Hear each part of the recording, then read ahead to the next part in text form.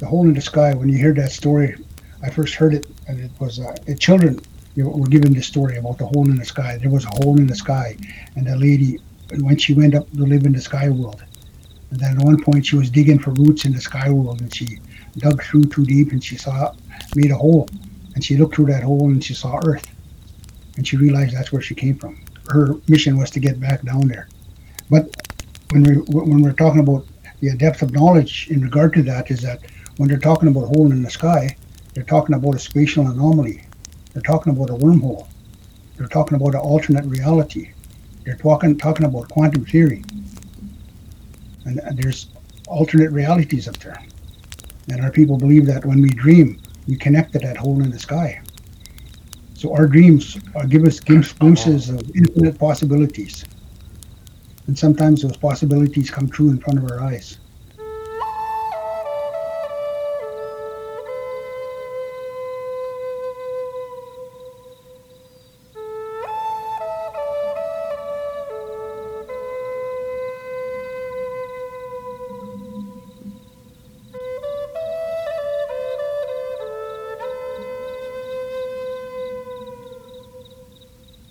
Ashe, do them now. Wilfred Buck net Shnigasen, Negati, Bominigate Dichigo, net Shnigasen. A Pascaki noche, net Magian do them, Mokaskiten. Greetings to my relatives. My name is Wilfred Buck, also known as Bominigate Dichigo, the Dream Keeper. I'm originally from the Waskia Cree Nation in north central Manitoba on the banks of the Saskatchewan River. I reside in Winnipeg now. I am a retired educator. I had taught for approximately 25 years, and I'd been a science consultant with the Manitoba First Nations Education Resource Center for 15 years. Presently, I am a freelance consultant, science consultant, addictions consultant, cultural consultant. I'm a Star Knowledge Keeper. I'm an author. I'm a Sundance Chief. I'm a Knowledge Keeper. And some people say I'm a mad scientist. I got introduced to my culture when I was probably about 16, I guess. I was in Vancouver at the time, and I heard people talking about the American Indian movement. So I heard about that, and I was interested in that because I liked what they had to say and what they were doing. And then when I went back home to the Opaskar Cree Nation, I got there just in time that a group of the youth that I knew went down to Ottawa, and when they came back, they bought a big drum back. And so we started a call group. And then we started getting reintroduced to our culture, because up to that point, our culture for us just mainly centered around fishing and hunting and living off the land. And there was no, it seemed like there was no spiritual connection other than the Roman Catholic Church or the Anglican Church. And then when we got exposed to that part of the culture, a lot of us really hooked onto that, and we wanted to learn more. So we started going to ceremony, we started learning the songs, and through that process, I always wondered about the sky. And a couple times I got lost in the bush, and totally lost in the bush in the northern boreal forest. If it wasn't for the sky, I would be still wandering around there, or I'd be food for the worms. And anyways, that's what connected me to the sky in a most profound way. And then I came across this story, and this story was about the Big Dipper. And it was from my people's perspective. It was from the Cree perspective in Ininiw. The story came from a man called Murdo Scribe, which was an elder from Ininiw. Ininiw translates to a fish river, which is equatable to the community of Norway House in the northern tip of Lake Winnipeg. This elder told a story about the Big Dipper, and that's the first time I ever heard a story about the stars from a Cree perspective, from any other perspective other than Roman Greek. Because going to school, that's all I heard about was Roman Greek. And I assumed, since nobody else told me anything else, that the only people that knew about the sky was Roman and Greeks. And then that intrigued me when I heard that story. Then it got me thinking, well, if they knew about that star, they must know about the other stars, because they're above us all the time. But I never actively pursued it until I got my bachelor's degree and post-bac in education from the University of Manitoba. And I started teaching. And the thing about teaching in the Winnipeg School Division 1 was me being a native. As soon as I went to a school, I was instantly the Indigenous consultant expert. Everything Indigenous, I was asked that I was looked to as an expert. I started going to ceremony, and I started asking about knowledge, and then I started putting a lot of the knowledge into my science classroom, because I taught at high school level, 10, 11, 12. I taught science and math, so I started putting a lot of these concepts to use in the physics classes, and from there, of course, people really started relying on me to be the so-called expert. So this is what I did, and I incorporated Matutsan, the sweat lodge, and the ceremony, and fasting, all these things in what I was doing. Manitoba First Nations Education Resource Center, just out of the blue one day, I was teaching at with South Winnipeg Technical College. They asked me if I wanted to work for Memphis. I'd be the science facilitator, and my job would be to put First Nation perspective into sciences. And I said, that sounds pretty interesting. And so I went to work with them at NERC, and my job was to put First Nation perspective in science and math. One of the first things I did is I attended ceremony, and I asked the elders how I could go about this. He said, one way you can look at it is the way you've been looking at it. Is you've been educated from a Western perspective. And so you're using that Western perspective, and you're taking pieces from our culture, and you're sticking it into this little curriculum that they have. And they like it. So that's the way you can do it. You can go on doing it like that. But there's another way you can do it.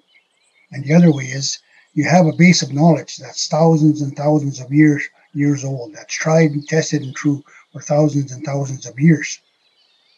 Now, if you understand that culture, if you understand those ceremonies, if you understand that language, if you understand the concepts and the worldview of your people, then you can use that as your base of knowledge, and you can take any one of those subject areas and stick them anywhere you want. I said, hey, that's pretty cool. I can do that. So that's what I did. And as a parting gift, he said to me, the easiest way to get students involved in science, make sure that they get their hands in there, make sure they're involved, and take them outside at night and make them look up at the sky. That's how it worked out. And things just seemed to fall into place, because I was teaching one day, and I got a call from one of my coworkers. He was down in Austin, Texas. He was at an international science conference, and he sent me a picture back. He said, I got a couple of pictures for you. Look at this. And he showed me this picture of an inflatable dome. And inside the inflatable dome was a projector, and it could project the sky. And he said, hey, you could probably use this when you go to the schools. They call it portable planetarium. You could take it around to the schools, and you can show them the sky. It doesn't matter if it's daytime or nighttime or wintertime or summertime. You can show them the sky anytime they want. I said, hey, that's cool. And I could use some of the stories that I'd got from our perspective and stick them in that projector, and show them their own understanding of the sky, our people's own understanding of the sky, which was their history, their educational base, their knowledge, their basic heritage. And so that's what I did. I go isolated schools, places like Lac Boucher, Tadouli Lake, places like Fox Lake. I used to fly into these communities, and I used to take the planetarium in there, and I used to show the kids these stars, the stars from a different perspective other than Roman Greeks, and they were totally blown away. And it got so much that they gave me a name. They called me Star Guy. Hey, there's the Star Guy. Once they did that, I knew I was accepted, because in the communities, if they like you, they'll give you a nickname. That was my nickname. And they remembered me. And I knew I was doing something. And even the elders told me, they said, when you start this journey, what you're doing, you got to keep doing, because this is the history of our students. This is our youth. They're not being taught this in school, and they got to understand. They got to be proud of their heritage. They got to understand their history, their educational system, their sky, their whole world. They got to understand that. And if it's not being taught in the school and you're teaching them, then you got to continue doing it. And if it was meant to be, then you can do it. Things will be put in your place. People will be put in front of you, and you won't have to work hard to get this done. But if you're not meant to do it, then you're going to have a really hard time. And all these stories, I started with one story, and that was the story from Ininiw, from a Murdo scribe. And to date, I got probably about maybe 40 stories, 40 sacred tellings about the sky. And it's an ongoing process, because a lot of these stories, these sacred tellings, are deeply enrooted, connected with the ceremony. And so I'm a ceremonial person. I attend ceremonies, and I look at that night sky all the time as much as I can. So I went to this place. It's called Kokominakasis, outside of Saskatoon. It's a cultural heritage site, and it's fairly sacred. There's a buffalo jump there. There's medicine wheels, and there's old sweat lodges and fasting areas. And anyways, we were out there at night, in a late September night, on the northern plains, looking up at the sky, and it was dark, and we could see stars. We could see thousands and thousands of stars. And that elder by the name of Stan Goodwill, he said to me, "You see all those stars up in the sky? Every one of those stars you can see with the naked eye. Our people had a constellation. There was a name. There was a story. Every star, every planet up there had a name. And we were cognizant of these names and how they applied to who we are as Ininiw, Niaho, people, Dakota, Lakota, Nakota, Siksika, all these things. And due to the historical trauma that happened to our people, we lost anywhere from 70 to 85% of that knowledge base. So right now we're operating at a 15% knowledge base. One of the elders told me, if you had a village of 100 people, and everybody in that village knew one word to a 100-word song, and when all that village got together, you could recite that 100-word song because everybody had a part to play. And that was the total knowledge base of your people, that 100-word song. And everybody got together and everybody recited that knowledge. One morning you wake up and 85 of them are gone. You have 15 left. And then you're trying to put together that knowledge that was there. That's what happened to our people due to historical trauma, with colonization, with the oppression, with residential schools, with the 60 schools, with the child welfare system, with all these things, with the pandemics, with all these things that happened to our people. We lost that knowledge base. And he said, the way we came to knowledge, there was one sharp divide from Western thought and Indigenous thought, and that is Achak. Achak is spirit. Ours is a spiritual knowledge base. Everything is spirit.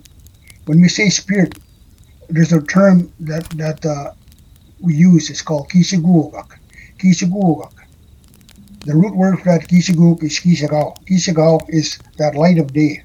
When that sun is shining, that light that's emanating from that sun is shining, and that's Kisagao. That's the light of day. So Kisiguugak, the root word is Kisagao, which is that light of day. So Kisiguugak can be translated as the beings of light, beings of energy, beings of spirit. And they're all in one. Energy, light, spirit. It's all the same. You can't separate those things. They're all the same.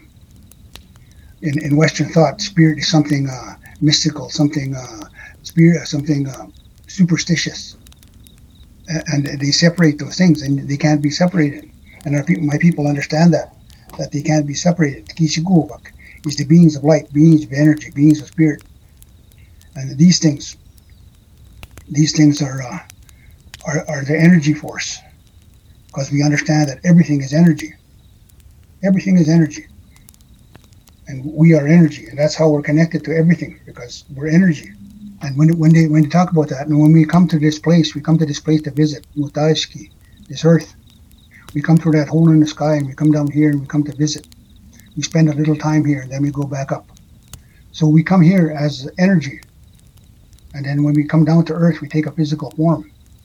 And then when we finish our visit here, we return back to energy and continue our journey in the multiple realities up there through that hole in the sky. So right there, they're talking about what they're referring to is particle theory. Energy, it can neither be created nor destroyed. It just changes form. And we understand that energy has to flow. The whole purpose of Matutsa and the Sweat Lodge is the flow of energy.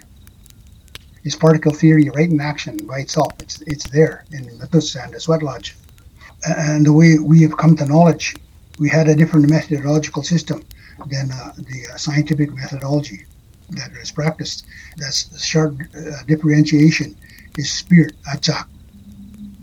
And the elder told me that 85% of knowledge base, I shouldn't say it's lost, it's sleeping, he said. Because the way we came to knowledge was we used prior knowledge. We understood that. We did experiments. We understood that. We observed. We understood that. So these were similar to what Western thought says. And where it separates is in regard to spirit. Another form of our methodological process is Puamiak. Puamiak are dreams. Dreams are very important to my people. Dreams aren't separate from our reality. They are a part of our reality. Dreams shape our reality. A person like Einstein dreamt, and what he dreamt about, he put it into practice, and it became our reality. So dreams can become reality. And our people dreamed, and 900 people knew this, and that was part of our methodological system, was to dream and to understand those dreams, because those dreams give us hope, they give us direction, they give us guidance, they give us healing, they give us understanding. They give us all these things. So that's part of the methodological process that we use. And another one is fasting. Ceremony is part of that process, that methodological process. Separating ourselves from the busy world, isolating ourselves and reconnecting to Atsak, that spirit of the earth, the spirit of the land, the spirit of the universe, that energy, reconnecting to that energy. So there's processes that we use.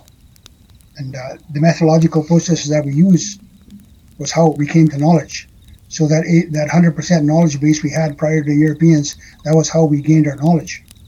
We did all these things. We sundanced, we fasted, we sweat lodged, we went to ceremony, we traveled, we shared, and we traveled, and we talked, and we sat around the fire and teaching lodges, and we shared, and we dreamt, we had visions. The elder said, don't be discouraged about that 85%. Because we can still regain that knowledge, we can still wake it up. Because right now the youth are going back to education. They're going to education, and in that education they're finding a different perspective. They're finding the Ininiw way. They're finding that way, and they're using those methodological processes and regaining that knowledge, waking that knowledge that was asleep. They're fasting, they're sundancing, they're going to university. They're doing all these things, and that knowledge is there for them. So it's regainable. So that's what's happening right now, that process of regaining our knowledge and understanding that methodological process. The elder said that's how we'll regain that knowledge. It's there and it's waiting for us. To learn more about Indigenous perspectives of the sky, check out issue 5 of the Root and Stem magazine at pinghua.com. Also, you can find Wilfred Buck's autobiography, I Have Lived 4 Lives, at arpbooks.org.